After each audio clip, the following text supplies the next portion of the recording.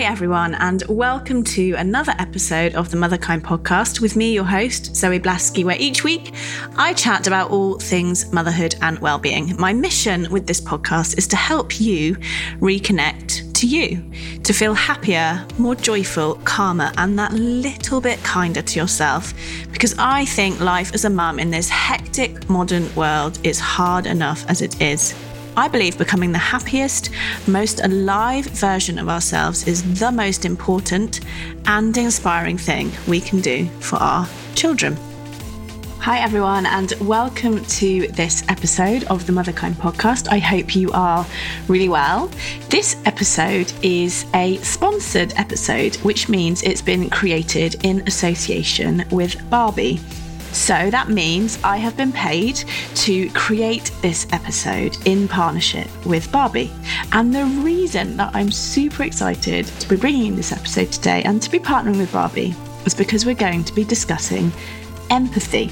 So Barbie and neuroscientists from Cardiff University have collaborated on a new study which for the first time ever uses neuroimaging to explore the effects of doll play. And guess what? It showed that playing with dolls allows children of all genders to develop empathy and social processing skills. So this episode is with Dr. Michele Borba, who is a world-renowned parenting expert. She is the author of 22 books and is called America's most trusted parenting expert. Dr. Michele is an expert in empathy, and she has a new book out called Unselfie, which explains the 10 steps to developing empathy in children. So in this episode, we unpack why empathy is a superpower, why it's on the decline, and how to nurture it in children. I hope you really enjoy the episode. As ever, please do share, rate, and review, and get in touch with me and let me know what you thought of the episode. Here it is. Dr. Michele, welcome to the Motherkind podcast. I'm super honoured to be chatting to you. Well, it's your lunchtime because you're in LA, and it's my evening. It's quite late here. It's actually 8:30 in the evening. So we're on different time zones, but I'm really excited to be connecting. Me too. It's absolutely an honor. And this is the perfect time because every parent wants to know, how can we help our kids? So thank you for the opportunity. So this is a sponsored episode for Motherkind, which I'm so excited to be talking about because Barbie have commissioned this incredible first of its kind study, which we're going to be talking about in some detail later on, all about empathy. And you are a leading empathy expert. Your book, Unselfie, I read it today, is absolutely fantastic. And the introduction just got me straight away.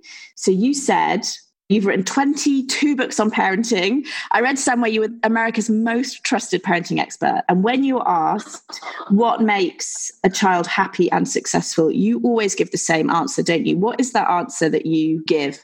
Oh, thank you for asking, because I think it's called empathy. And empathy is this absolutely phenomenal human trait. Our kids are hardwired for it. It's the ability to feel with another human being, to share those feelings. What we now know is that empathy actually activates our kids' compassion, their caring, and giving as opposed to getting makes our children happier, more successful, academically better performers. We just need to reframe it so we don't think of empathy as soft and fluffy. I think it's absolutely transformational. Yeah, and that's something that I loved deep diving to in your work is the importance of empathy. And you call it the empathy advantage. What is the empathy advantage? Why is it so important that children and ourselves model empathy? Well, what I discovered when I was writing Unselfie, I spent a long time just looking at this phenomenal scientific research, and it just kept coming up over and over in studies that empathy was really the seeds for predicting our children to have better mental health. Who doesn't want that? To be happier children, but also the ability to bounce back, that resilient ability where you can handle the adversity. Our kids are all going to have the adversity, but to be able to be the kid who bounces back and keeps on going is what we're really looking for. Besides that, we also know it's one of the best antidotes we have to prevent bullying and racism and the big divide. Children who are more empathetic are actually popular kids. because they're kids who don't get into the big conflicts as readily. Instead, they stop to try to understand where the other person is coming from. And that's what their friends are looking for as well. There's just enormous amount of power to empathy. I mean, let me count the ways of how incredibly important it is. But I think the first thing we need to know is that our children are hardwired for it, and it can be cultivated. That alone, I think, is reassuring to parents. I think this is what's absolutely fascinating about empathy and your study of it, is that whilst children are hardwired to it, it's not an innate skill. And I was really surprised to learn that. Can you unpack that a bit? Why is this not an innate skill? And therefore, I guess if parents don't model it or teach it, it never gets developed. Is that right? That's right on the mark. The most startling statistic I discovered when I was researching empathy is, besides the fact that our kids arrive hardwired to care, unless we nurture it, intentionally nurture it, it lies dormant. And there goes the problem. We've been watching American teens as they go into college, seeing a huge dip. In fact, empathy has gone down 40% in the last 30 years, while narcissism has gone up 58%. Researchers are very concerned. That's so fascinating. Why do you think that is? Are we going to blame smartphones? Are we blaming in the way that our communities are set up now? You know, we live in far more isolated lives. What's your feeling on this? You call it the selfie syndrome, and I love that phrase. Well, first of all, I call it the selfie syndrome because empathy is we, not me. But we're finding is that narcissism or self-absorption has gone up 58%. So kids are more concerned about myself as opposed to others. The $50,000 question is, so why is it going down? And we are so quick to want to blame the smartphone. Now, that's one dimension to it, because we have discovered that the longer our kids look down at a digital device as opposed to looking up at a human face, their emotional literacy, or the ability to read, how you feeling, mom? How you doing, dad? Starts to go down, and therefore the gateway to empathy goes. But it's also, you alluded to it, a combination of factors. We are more isolated in our communities. We are far more concerned about our kids' grades and their test scores. They come home and our first question very often is what you get, as opposed to how kind were you today? And so that is resonating to our kids. In fact, teens, when we ask them, what's the most important thing that your parents want for you? They all said to get the good grade. That's a big concern. Lots of other factors combined is that play has been removed, even sandbox. That's the first vehicle where our kids learn it's my turn, now it's your turn. Just regular old play activates empathy. Kids aren't reading for pleasure nearly enough. There's another factor. We've discovered that children who read just good old fun, those kids who are reading literary fiction are more likely to be able to get into the shoes of the character. So therefore, they're more likely to get into the shoes of their brother or sister, their mom or dad, or their aunt and uncle. There's so many different reasons for it. But the bottom line is, don't wave the white flag and say you can't do anything about it. Yes, we can. We just need to add it to our parenting, because this is the dimension that is really going to help our kids be able to thrive both now and later.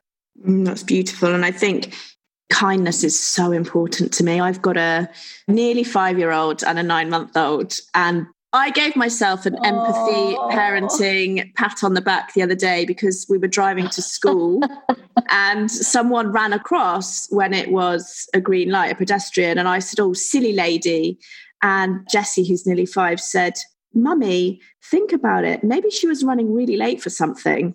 And I thought, did you write that down in your journal? Those are the moments that you want to stand up when he graduates and say, let me tell you about the best moment when you were 5. Oh, those moments, they go by so quickly and they're so precious because they're telling about our children's character. And that's what it's all about. The other thing that's so absolutely mind-bogglingly wonderful is that the research is saying that we're making this stuff be too hard. It's simple. The first way to really make sure that your children are empathetic is model it yourself. If you were to say, what's another reason why empathy is going down? Adults are really kind of in the hall of shame these days on what they're modeling and what our kids are looking up to and what they're seeing. So tune it up in yourself. Ask grandma and grandpa, tune it up. I'm sure they're already there for you. But anybody who's a close personal friend, what our children see is what they copy. Our voice, what we praise. So often we praise the what you get, but how glorious the research says if we tune on every once in a while and say, oh, thank you for being so kind. Oh, that was so kind when you, and then take a moment to say what it was. You stopped and asked grandma, how was her day? Or you waited to make sure that grandpa was seated before you started in on your dinner. Did you notice how their faces were lit up with happiness because of you? When we let our kids know that kindness matters, and then we reinforce it, what happens is that they also develop a kindness mindset. Fascinating is you act how you see yourself to be. That's why when I looked at the research that was Barbie was coming out, I was just overcome with, oh, yay. What they proved to us is that just simple play with dolls, whether you're playing by yourself with a doll, or whether you're playing with another friend with a doll, or whether you're playing with mommy and daddy with a doll, actually activate empathy. The research was showing that the part of our brain right behind your ears where compassion is lights up. And the reason for it is that children make sense of their world through play. They're doing exactly what you were describing of mommy. Maybe he's had a bad day. That's why that driver did that. Well, they do the same thing with dolls. And that's why we can also tune in and figure out what level developmentally our children are at by empathy, or what kind of a day they had just by eavesdropping or playing with them. I agree with you. It's just so exciting because this study is the first of its kind. The neuroimaging that they've done has never been done before, has it? So it's really kind of new news, actually, that we have this kind of science now that shows that encouraging our children to play in this way with dolls can really, as you say, light up this part of the brain. Do we have to set up the play for our children? Like, would you be saying, here's this little doll. Are they going to care for this little doll? Or is this one sick? Or will children just innately develop that muscle through playing with dolls? How much do we have to direct the play as the parent? As a mother of 3, I'd say it depends upon the kid. It's fascinating because so often what happens is children play by replicating what they've just seen.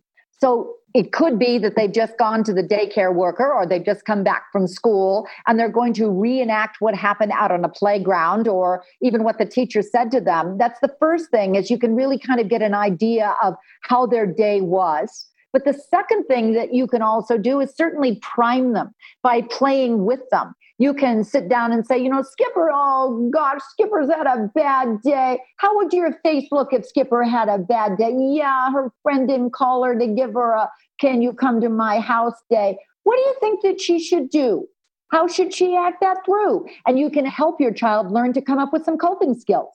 Yes, she could go listen to music. Yes, she could go tell her mommy. Yes, she could go pick up a book and just look at the pictures to make herself better. Oh, she could call her friend. You're right. She could call her friend and say, would you like to come to play with my house? There's so many opportunities because that role-playing scenario is one of the best ways to help our children learn that social information processing skills. And that's exactly what the research was coming out and showing. That's what happens when kids have that moment to just play informally. You certainly can play with them.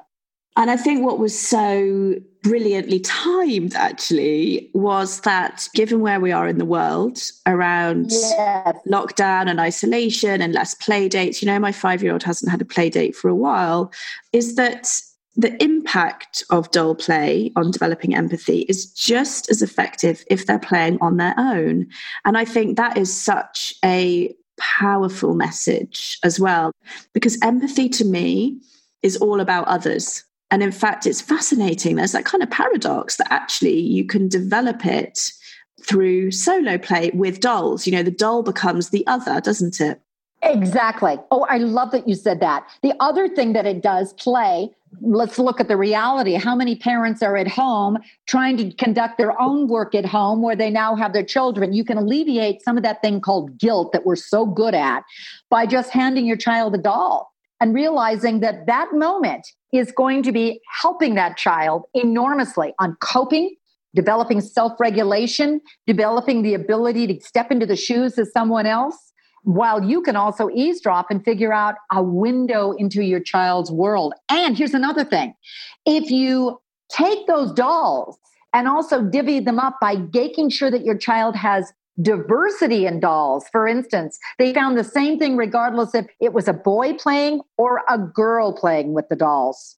So mix them up. So the girl is playing with the boy doll, the boy is playing with the girl doll, or mix the races. What we discovered is that not only can Barbie be white like you and your color skin, but also a different color, just like your friend who lives across the street. What you're helping is your child feel comfortable with diversity.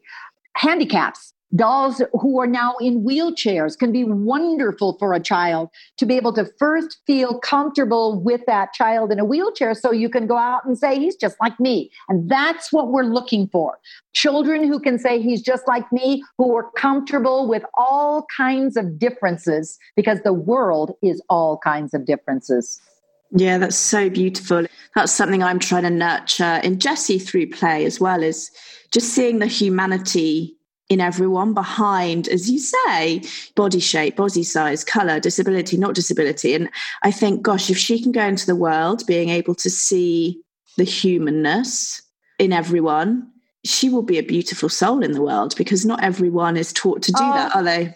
Yeah, I would like you to put that on a billboard. That's exactly what we want, to raise beautiful souls. Listen, our children also come from a very early place when we're dealing with them as little critters. And that is, they're open to differences. They don't see that he's different or she's a different ability or that's a different gender. And children are at one age going to be able to come up to us and say, you know, he's different. And there's our golden opportunity to say, yes, he does go to a different church, or yes, he does play on a different kind of team, or yes, she does read a different kind of book. So let's go find out what you have in common. Because the more our children begin to see, well, yeah, he does have only one mom and you have two, or he has a mom and a dad, or he has 5 sisters and you have one brother. Let's go find out how you're the same. The more we come up with the sameness and the commonality, the more their hearts open, because we also know, this is a wake-up call for the adults, we're more likely to empathize with those like us, our gender, our income, our country. What we want to do is just break up that. So we are empathizing with all people. And that takes a little work, but that's doable, says the science. That's so beautiful. Yeah. I just love how you're focusing. The thing that really got me thinking is this focus on grades, because I get that, how well-meaning that is, that we want our children to be successful. And yet what your book talks about and presents a brilliant case for is that actually empathy is a far more important factor for future success, whatever that looks like, than grades. And doesn't that make sense? The most successful people that I know are people. They are incredible at working with people. They can bring teams with them. They're leaders. They're not the people who are book smart. Well, the other thing about those people is actually people live longer. You want a healthier child? Statistically, if you're a person who is a people connector, you're far more likely to live a longer, healthier life. Now, that doesn't mean that we want to say, okay, grades don't matter and school doesn't matter. But I think it's not an either or. It's either grades or kindness. Both matter. And both can be simply woven in, because the best part about empathy building, it doesn't take a PhD for a parent or another fancy program, another fancy app. It's just simple ways that we say, it is important. This is what I want for my child. So that 40 years from now, I'm at the next family reunion, I'm eavesdropping on my kid. He's not going to be sitting the whole time talking about test scores. He's also going to be saying, Mommy and Daddy wanted me to be a kind human being. That's what's going to make the world a better place. That's so beautiful. And you've got 3 grown-up sons. How did you get this right with them? Are they empathetic? And how did you know when you had thought, you know what, I've got 3 empathetic kids there? Tell us about your personal experience with developing this quality. My kids are wonderful. I have 3 sons and I have a 2-year-old grandson. So how wonderful is all of that? But when I look back about it, is I knew that I wanted to be kind. I certainly wanted them to be successful in school, but we spent a lot of time reading and talking about just natural kindness and what did you do today that was nice. And as a result, I think that really embedded into them. The other day when I know that I went, okay, I did fine, we had kind of a bad experience. I'm in California where fires are just huge as a problem. And then to top it off all, my house was robbed last week. First ones to my doorstep, they drove 2 hours each way with cam recorders. They reinstated all of the security system. They were so concerned about me and how you doing, Mom and Dad, what do we need to do for you? That it was my moment. Okay, pat yourself on the back. You did something good. Despite everything that was taken that was near and dear, the most valuable things, your kids are standing there saying, what can I do for you, Mom? We're worried. One of the things that you talk about is broadening horizons. What are some of the ways that parents can intentionally do that, make sure that our children are seeing a range of different people in the world with different struggles, different backgrounds? How did you do that with your children? Well, first of all, I was lucky in that I was an educational psychologist and I was reading this research that kept coming out. And so the first thing that's the easy thing is don't start with the kids, start with yourself. Expand your own horizons.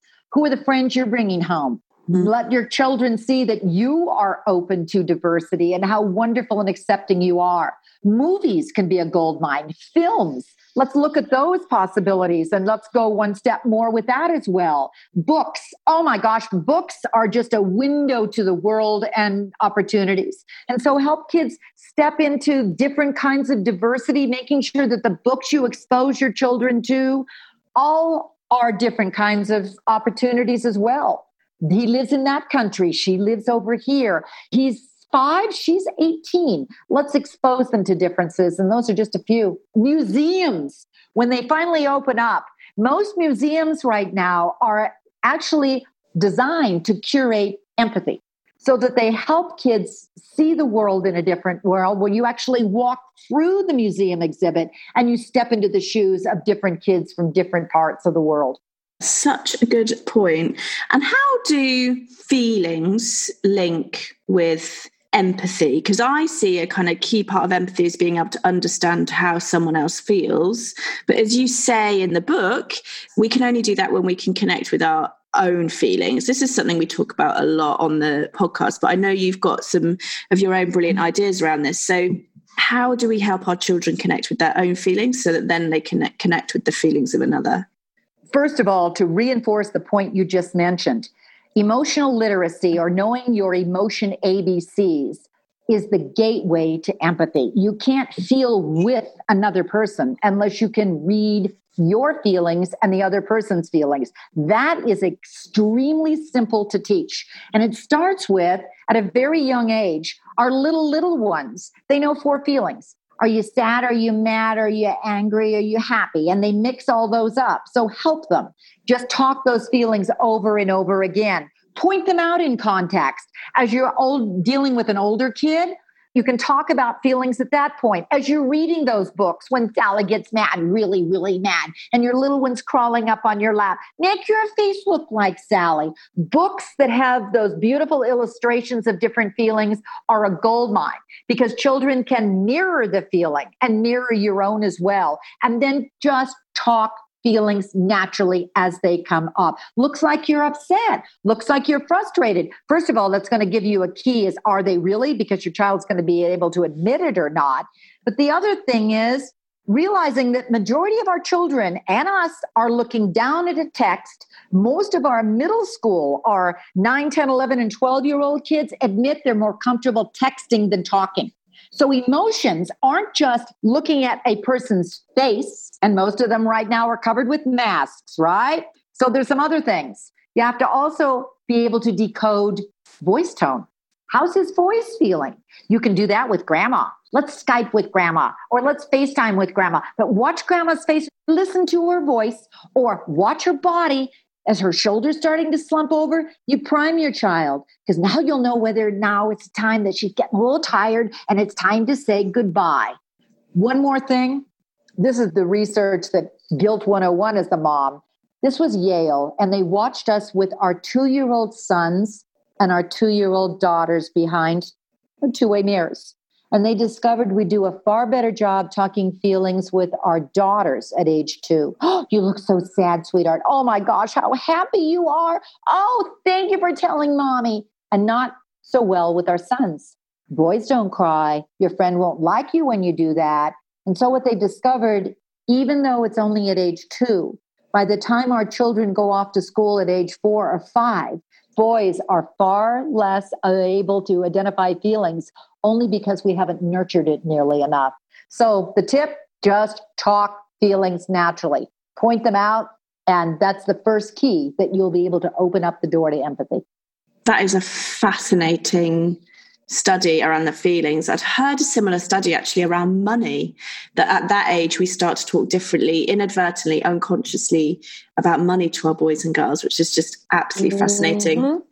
Something I wanted to ask you about, which just popped up in my mind around watching the feelings of others, is there a point when we have to be mindful of hypervigilance, overriding, Yes. what we might want by over-empathizing? Is that a thing with someone else's feelings? By that, I mean, I'm a recovering people pleaser. So I over-empathize with another people's feelings at my own expense. And I'm wondering, how does that intersect with empathy? Is it possible to over-empathize? And how do we kind of know where those boundaries are? I don't think you can have too much empathy, but you can be the one who tries to take it all on, in which case you're in danger of what's called compassion fatigue. That's actually what's happening to first responders around the world. They give so much, and they're absolutely at the stressed point. Here's what happens. Because you're so tuned in to looking at everybody else's feelings and emotions, and you'll see this with your children.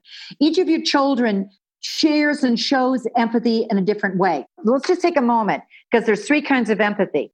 Some of our kids have affective empathy, and you'll see when they're over distressed. You watch them play with dolls, and you see they're so upset when Skipper's upset, and you can just read it off of their face. They come crying because brother's just been hurt, and they're feeling his pain.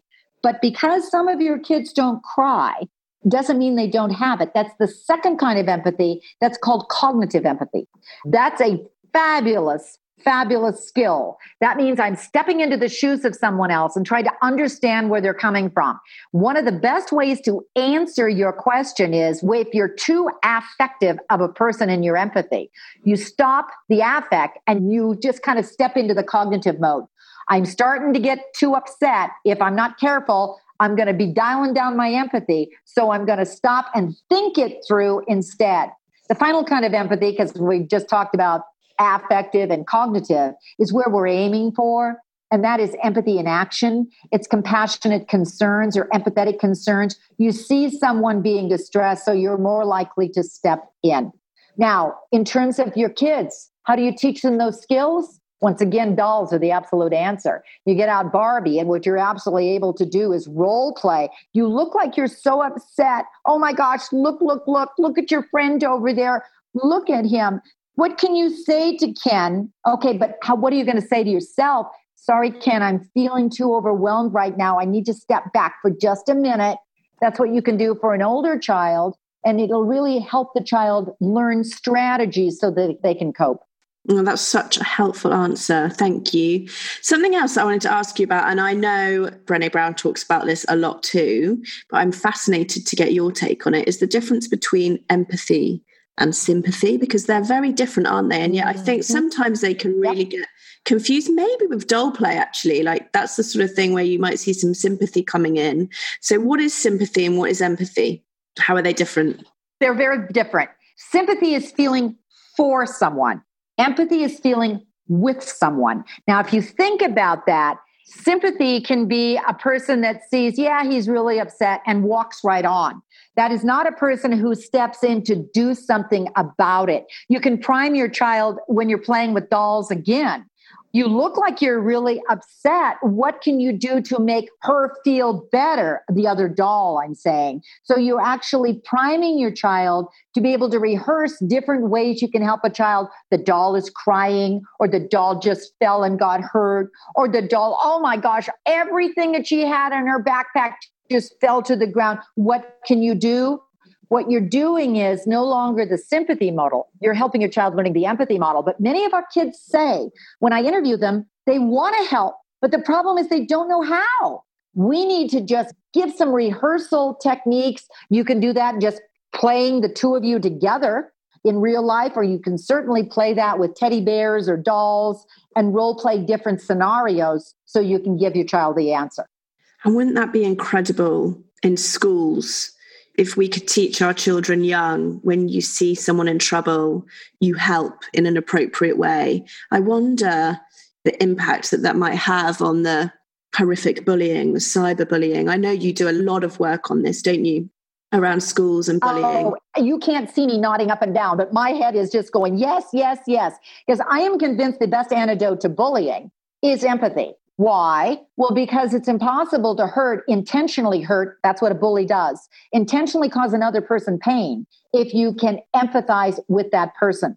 One of the things that we're also doing at schools, I have the incredible opportunity to fly around the world. In fact, I've worked in Cambridge before with some of your schools. And what we're now realizing is that who we're not helping are the kids. If we can teach them ways to step in and speak out, what we can do is really dramatically stop bullying. In fact, we've discovered that if a child sees another kid who is intentionally causing another kid pain, and within 30 seconds to a minute steps in and does something about that, you actually statistically stop the bullying dramatically 2/3 of the time. Now, in all fairness, let's make sure that we start this earlier, because our kids at age 5 are far better at upstanding. That means stepping in and helping. They've actually watched 2 little 5-year-olds walking with each other. And what they do is they talk it through. She doesn't look like she's feeling good. I don't think she was treated fairly. What about you? I know. Well, how are you feeling? I'm a little scared to do something. Okay, well, maybe if we do something together, because they're talking their feelings together, they're far more likely to step in and help. And then what you could do at home, oh my gosh and goodness, starting at age 3, 4, and 5, don't you cushion it anymore. Your friend is hurting. What can he do? Let's go find something we can do. Until finally, you don't have to say anything if you're dealing with an older child, because that's very difficult to confront another child who's treated another person unfairly. But instead, you could say, that's not nice. But you could also do something brilliant. You could tell your child, don't walk toward the bully, walk toward the other kids. And what you'll do is that you can mobilize them to walk toward the kid who's being targeted or the victim. And what you'll do is draw the power from the bully to the child who is victimized. And it actually stops the bullying as well. Unselfie in that chapter 8 has dozens of ways to build moral courage. But you know, the thing about it is it starts at age 2, 3, 4, and 5 with just playing naturally at home. You play act these parts out, and your child will be far more courageous to be able to do them in the real world because he's rehearsed and thought it through just at home with those dolls. That's amazing. If you could see a couple of things in the next couple of generations change using the power of empathy, what would those be? Well, the first thing you would see is leadership. Because I swear best leaders are the ones who are concerned about their people and empathetic towards each other. So that's first. But I also think we'd see a change in mental health. What we're seeing across the world right now, your country, right after COVID, when it opened up, you were seeing a huge spike in depression. And I was tracking you because we were right behind you of what's going to happen. Our kids were so overwhelmed because they'd social distanced. What you're seeing is a change in mental health. You see, when stress builds, you dial your empathy down to the point where we're also dealing with this as parents. Your stress continues to build until finally what you see is burnout. So maybe at the end of this, if somebody's listening to this and going, oh my gosh, we need empathy, then don't just feel like you've got to do this by yourself. Reach out and find another like-minded parent. Get together on board. Get a book club going together. Pass on just books towards one another of kids. Here was a great book that emotionally charged my child. Or pass them on of, hey, get down on the floor with your kid, play with those Barbies, and help your child learn how to get along. Any of these techniques. Put just a box by your back door. This is so simple, but put a box by your back door and call it your family giving box. it's not just one time, it's an ongoing, that every single time you're done with that gently used book, or you don't want to play that game anymore, or maybe that backpack is done, you fill the box up. And every time the box is filled, you as a family, this is when COVID is over, are going to take the box together and deliver it to a needy family, deliver it to a church who can give it to a needy family, deliver it to the local fire department who can deliver it. What kids will begin to see is that they're givers. I interviewed dozens of children when I was writing on Selfie. The most amazing thing is when an educator would say, you've got to go interview that kid or that teen or that kid. And I'd say, why? Because they're just the epitome of what you're talking about. They're so empathetic. So I'd go interview the kid. And my question was always, how'd you get that way? And the commonality of every kid was, it was how I was raised. I'd say, please do tell, how were you raised? Number one, my parents in my house expected me to be kind. So there's takeaway number one, expect it. Number two, they modeled it. Every time I have a memory of my dad, he was always doing for others. They were doing kind. They were just expecting it, but also modeling it. But the third thing is we always were expected to do good. We were expected to be kind. One of the simplest tips that I have is called the 2 kind rule. I love it. It's so simple, and it's what these kids were doing. One of my own girlfriends, 35 years ago, has 3 little ones, toddlers, and she says, I'm going to raise them, and they're going to be smart in those schools, but I swear they're also going to be kind kids. So she came up with what she called the 2 kind rule. They brainstorm every night around the dinner hour. What are some things you can do that are kind? And when you're little, they made index cards and they drew them. They actually hung them from a tree. It was their giving tree, just a little branch that was like their centerpiece in the middle of their table. And then every day, each child would leave their house to go to daycare or go to school or whatever. Mom would say, have a good day. So remember the 2 kind rule. You're to say or do at least 2 kind things to somebody today. And then when you come home, we're going to talk about it. Every night, they'd always spend just a minute, but that expanded at their dinner hour, talking about the kind things that they did. They kept repeating those gestures and then growing with those gestures. Well, they're now grown. They're in their 30s. And I will verify that they are very smart kids, but they're the 3 nicest, kindest kids you could possibly imagine. And it's because of one rule that their mom said every single day we do, until it becomes internalized and embedded in that child. I think what I just love so much about that is a couple of things that you said. One is the compassion that you showed for the parents right now, because what I don't want someone to be listening to this and thinking, oh my God, this is another thing I have to do or another thing I'm not doing and to feel guilty about. And I think you're right. It's so important that we as parents look after ourselves first so that we can do this stuff. As you say, if we're burnt out, then this is really hard. I think you're absolutely right to flag that it's looking after ourselves so that we can model these things. And the other thing that I love is the simplicity of the 2 kind rule. Yeah. And it kind of brings us full circle because we started this conversation talking about the focus on academics and the focus of parents, when the kids got home saying, what grade did you get? And what kind of struck me is that really, our children are so molded by what we think is important as a parent. So I guess if we think empathy is important as a parent, there's no way out of that you're going to have empathetic children, right? It kind of just is. Coming back to that modeling piece. That's it. I think the first thing we've done as parents is we've made it too hard. It isn't. The most wonderful thing about the research that we're talking about today, about Barbie and playing, the 2 kind rule, about put a box by your door, every one of those is simple. Every one of them does not mean that we have to go home and read another 5,000-page book on how to be a good parent. It's just taking a single moment that may be the most powerful moment of our role of a mom and dad and saying, how do we want our kid to turn out? We have these moments of a few years, though the majority of kids are coming now and staying with us a few more, so we may have a lot longer than we thought, but it's taking a moment to say, what are the traits that I want to see in my child? And if you can identify those traits, like empathy we've been talking about, what you'll begin to do is find simple ways, here's the key, to weave it in. to your daily living. From playing to talking to modeling to reading a book, you'll just be able to take it up a notch. And as a result, it spills over. The only other thing I think we're not doing that we need to credit ourselves is we need connection as moms and dads too. We're lonely. So if you can reach out and maybe do a Zoom meeting with somebody else, that is powerful as well. Simple ideas, but that's how we raise a strong, caring generation of kids.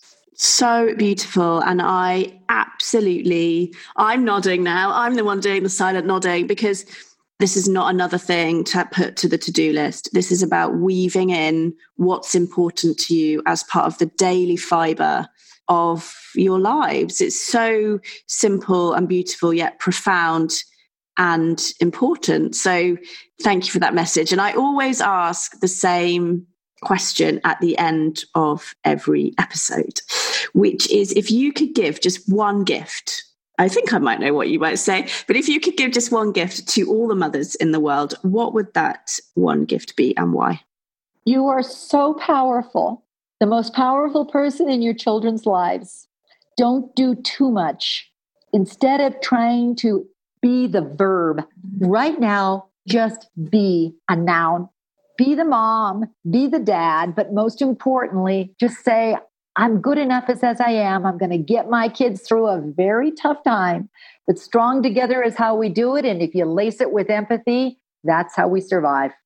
Oh, beautiful. Thank you so much. I've absolutely loved this conversation and unpacking this fascinating topic. So thank you. You are welcome. Thank you. So thanks again to Barbie for sponsoring this special episode. If you want any more information around the study Barbie and Cardiff University have conducted, then please visit barbie.com/benefits, and I will see you next time.